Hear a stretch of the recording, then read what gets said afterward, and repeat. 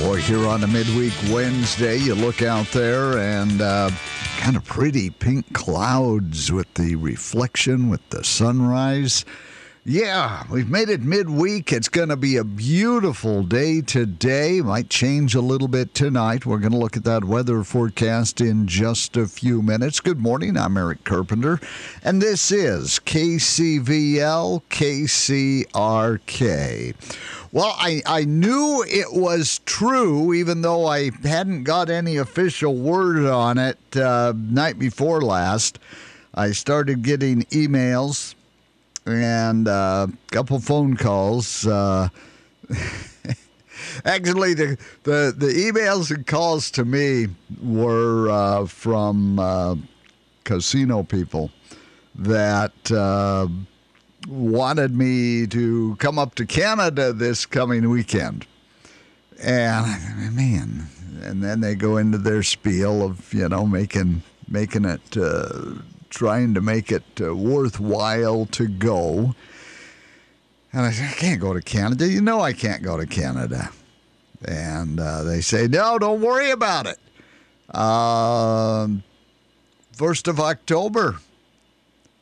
You don't have to have the COVID vaccine to go to Canada anymore. Oh, okay. I hadn't heard anything about it yet. And then yesterday, of course, we got the official word. It has been a long time, but finally, and no, I am not going to Canada. I have no intention of going to Canada anytime soon. They would have to make it really attractive to get me to go across that border right now. But Canada is ending their COVID restrictions. We talked with the Trail RCMP.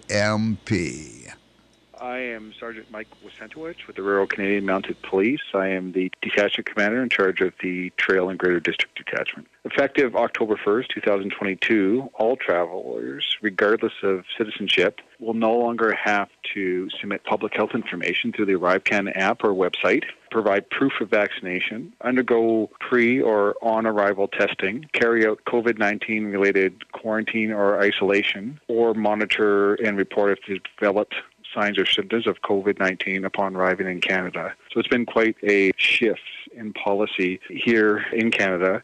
We've had some of the most robust and protective restrictions in place to prevent severe illness and death due to COVID-19. When you arrive at the border, and if you are sick, there's always a chance that you will not be given admittance into Canada. However, that'll be done on a case-by-case and individual basis. It wouldn't involve a test. However, border agents can still utilize the Quarantine Act. And if you are presenting with COVID-19 symptoms and you are not a citizen, they can deny you entry until you're well. And traveling while sick is still highly discouraged. It's not just COVID-19. If you carry any communicable disease under the Quarantine Act, you may be denied the right to travel. That's the part that just makes sense. If you're sick, stay home. Don't be traveling. Other than that, hey, get out and enjoy the world. Canada has authorized the new Moderna COVID shot. They say it is the country's first Omicron-adapted vaccine. So coming up on Saturday, vaccine shot or not, you can go to Canada. Just don't forget, you still got to have your passport and all that stuff. Experience, technology, satisfaction, a written warranty, and over 30 years experience. That's what makes Davis Auto Rebuild stand out from the rest. At Davis Auto Rebuild, customers are our number one priority, and we realize how difficult it is to be without your vehicle. So we make it easier for you with loaner and rental cars, and also help with your insurance claims. Call Davis Auto Rebuild at 684-3137 or stop in at 1175 South Main in Colville and see the Davis Auto Rebuild difference. Colville School Board meeting, that is coming up tonight. You can be there in person, or if you can't make it, you're welcome to log in with the Zoom option. The meeting gets underway 6 o'clock at the Colville District Office at 217 South Hofstetter. If you want to listen in, there's a phone number to call and a meeting ID. If you want to use the computer, go to zoom.us. Give them a call up at the school district office if you want all the numbers and how to log in. But that regular school board meeting gets underway at 6 o'clock tonight. Department of Fish and Wildlife question of the week. Well, this month we've been talking about chronic wasting disease. Hi, I'm Malia DeVivo, ungulate research scientist for the Washington Department of Fish and Wildlife. WDFW gets a lot of questions from members of the public. With hunting season starting soon, many people have questions about chronic wasting disease, known as CWD. This week's question: I heard that if I hunt out of state, I can only bring certain parts of my harvested deer back to Washington. Is this true? That is correct. CWD is a fatal illness of deer, elk, and moose caused by infectious prion protein that is transmitted directly from animal to animal or indirectly through contaminated environments to susceptible animals. Because it is always fatal and can have a large impact on deer populations, WDFW is working hard to fight the spread of CWD into Washington. While CWD has not been detected in Washington, it has been found as close as Riggins, Idaho in 2021. Not long after, WDFW put new carcass transportation restrictions into place. So if you harvest deer, elk, moose, or caribou outside of Washington, regardless of whether or not CWD is known to be present there, only the following items may be imported to Washington. Meat that has been deboned in the state or province where it was harvested and is imported as boned out meat, skulls and antlers with the velvet removed, antlers attached to the skull plate or upper canine teeth from which all soft tissue has been removed, hides or capes without heads attached, tissues imported for use by a diagnostic or research laboratory, and finished taxidermy mounts. For more information on chronic wasting disease, including information for both hunting outside of Washington and in our state, go to wdfw.wa.gov/CWD. There's also information there on how to get your deer or elk tested if you harvest an animal in eastern Washington. If you have a question for the Washington Department of Fish and Wildlife, send it to communications@dfw.wa.gov or call 509-563-5495. Please include an email address or phone number because you can win a prize for asking questions. There will be a random drawing each week of people who submit questions. If your name is drawn, you can win a can of bear spray to take with you on your outdoor adventures. Tune in to the news Wednesdays at 7, 8, noon, and 5 for the Washington Department of Fish and Wildlife Question of the Week. Email questions you have on fish, wildlife, habitat, hunting, and more to publicaffairs@dfw.wa.gov or call 509-563-5495 and we will answer one question every Wednesday. Right now at Saunders Furniture, you can get up to 2 years 0% special financing with your good credit during the seasonal sale. New dining room sets, bedroom suites, and heat and massage recliners are in stock now. Take up to 24 months with no interest to pay off your new furniture and cozy up on a brand new 10-inch queen flippable mattress for just $399. Delivery and setup available at Saunders Furniture, 279 South Main Street in downtown Colville. Monday was a busy day up at the commissioner's room across from the courthouse there. Yesterday, we talked about the meeting in the commissioner's office. They were talking about that wage complaint by the deputy coroner, complaint to LNI. Tim Rasmussen talked about the county's current position. Well, let's hear from one of the commissioners. Mark Burrows was speaking on behalf of the commissioners. As many of you know, Chief Deputy Coroner Brett Lopes has filed a wage complaint with LNI against the county. The claim is for on-call hours, which he demands that he be paid for his regular time. The claim is that Ms. Sampson required him to work under such conditions that he has the right to be paid under regular time and overtime for the on-call hours in excess of 40 hours. To defend itself against the claim, the county has hired outside counsel Mr. Tim O'Connell of Seattle. The county has also consulted with Mr. Randy Flick of Adams County, who has experience in these sorts of matters. Both of these attorneys investigated the claims that Mr. Lope has made, the management practices of the coroner, Ms. Sampson, and the policies that Ms. Sampson's put into place.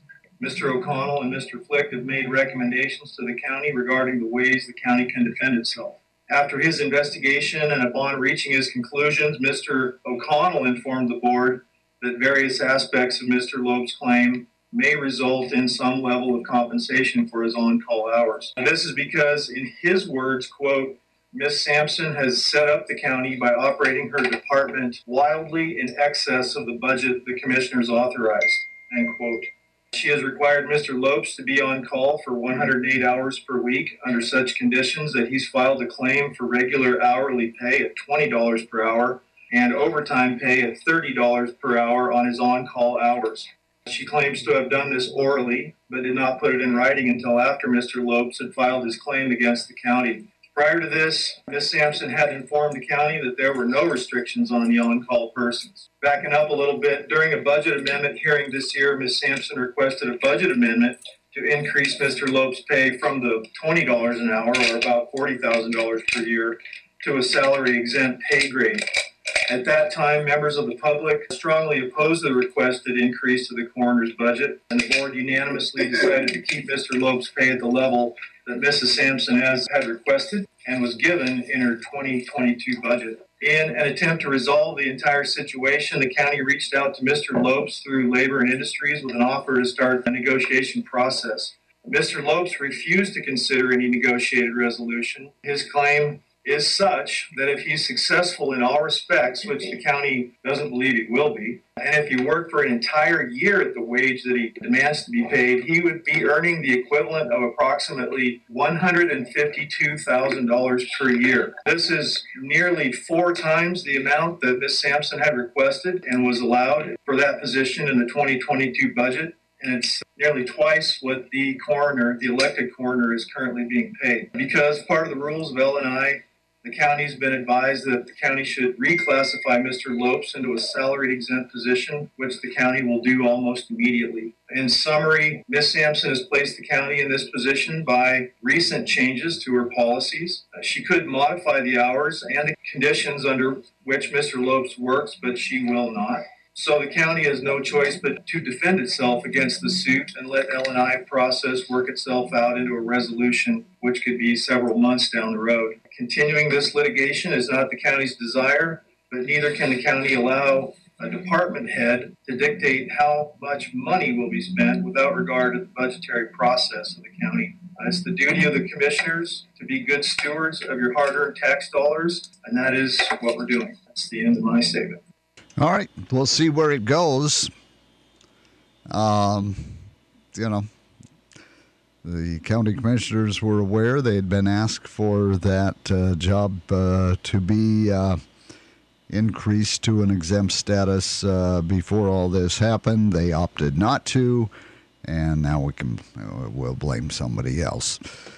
Tomorrow, we are going to hear from Brett Lopes, the deputy coroner.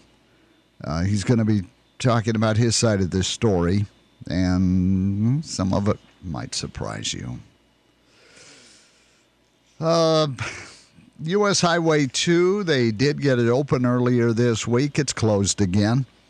That Bolt Creek fire burning down near the roadway. Department of Transportation showing crews working in smoky conditions, cutting burnt trees near the roadway. That fire started September the 10th. They did get Highway 2 reopened after a week-long closure, but yesterday they had to close the roadway again. And they are expecting some potential moisture moving into the area. They hope to have Highway 2 open again over near Skycomish. And an ex-Everett bar owner arrested again on additional accusations of sexually assaulting people, this time in Oregon. The former Anchor Pub owner, Christian Sayer, arrested. Everett police got a notice that he was wanted on a felony warrant in Oregon. He was booked into Snohomish County Jail, $1 million bail. A forest health message to all timber landowners. Insects, disease, and suppressed stands of timber have created an unhealthy forest environment that is susceptible to wildfire. Forest health is a concern to our community and to us at Vaughan Brothers Lumber. To discuss the possible options available for your timberland, call our experienced forestry team at 509-684-5071 for a free on-site consultation, or look us up on the web at www.vaughanbrothers.com. It was quick last night. Volleyball. Colville didn't take any time at all. Colville headed down to Deer Park, took on the Stags. We had that match on the radio. The Colville swept Deer Park 3 straight, 25-16, 25-11, 25-18. Bailey Benson led the Lady Hawks 7 kills, 9 digs, 3 aces. Jordan True added 7 kills, 5 blocks. Olivia Ortner had 8 assists. Coming up next, going to be Riverside on Thursday. We're going to have more volleyball on the radio. It's so good to have high school sports back. We'll have the Colville Riverside volleyball Thursday, Medical Lake football on Friday. The slumping Seattle Mariners, they lost 5-0 to the Texas Rangers last night. But even with the loss, the Mariners are a little closer to ending the longest playoff drought in baseball, because Boston beat Baltimore. The loss by the Orioles keeps them 3.5 games behind Seattle, and reduces the magic number to 5 for clinching one of the American League wildcard spots.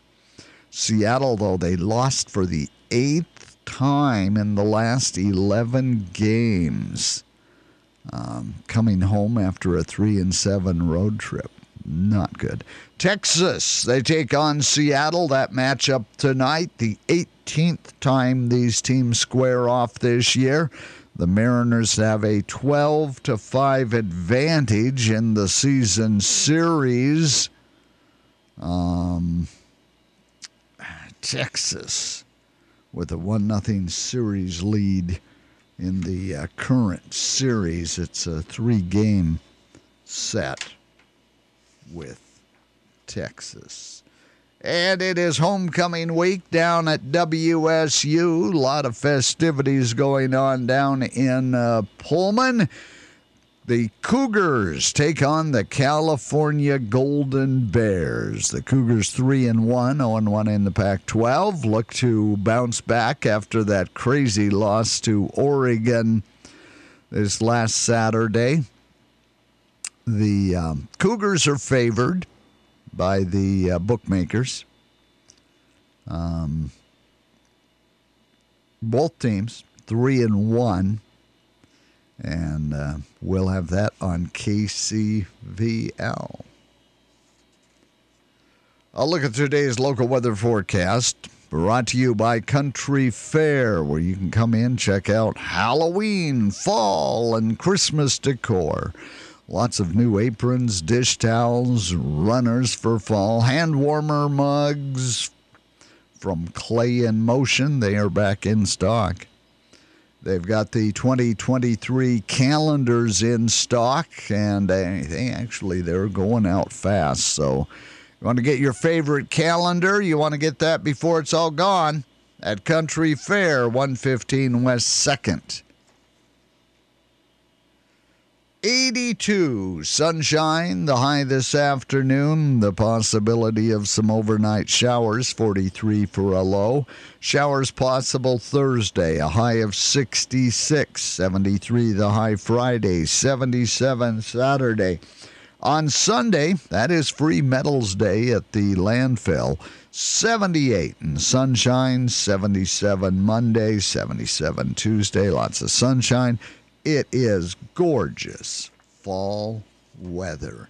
Enjoy it. There are lots of clouds out there here this morning, and Still going to be nice and warm. Eric Carpenter with you. It is 7:30 Wednesday morning at KCVL, KCRK.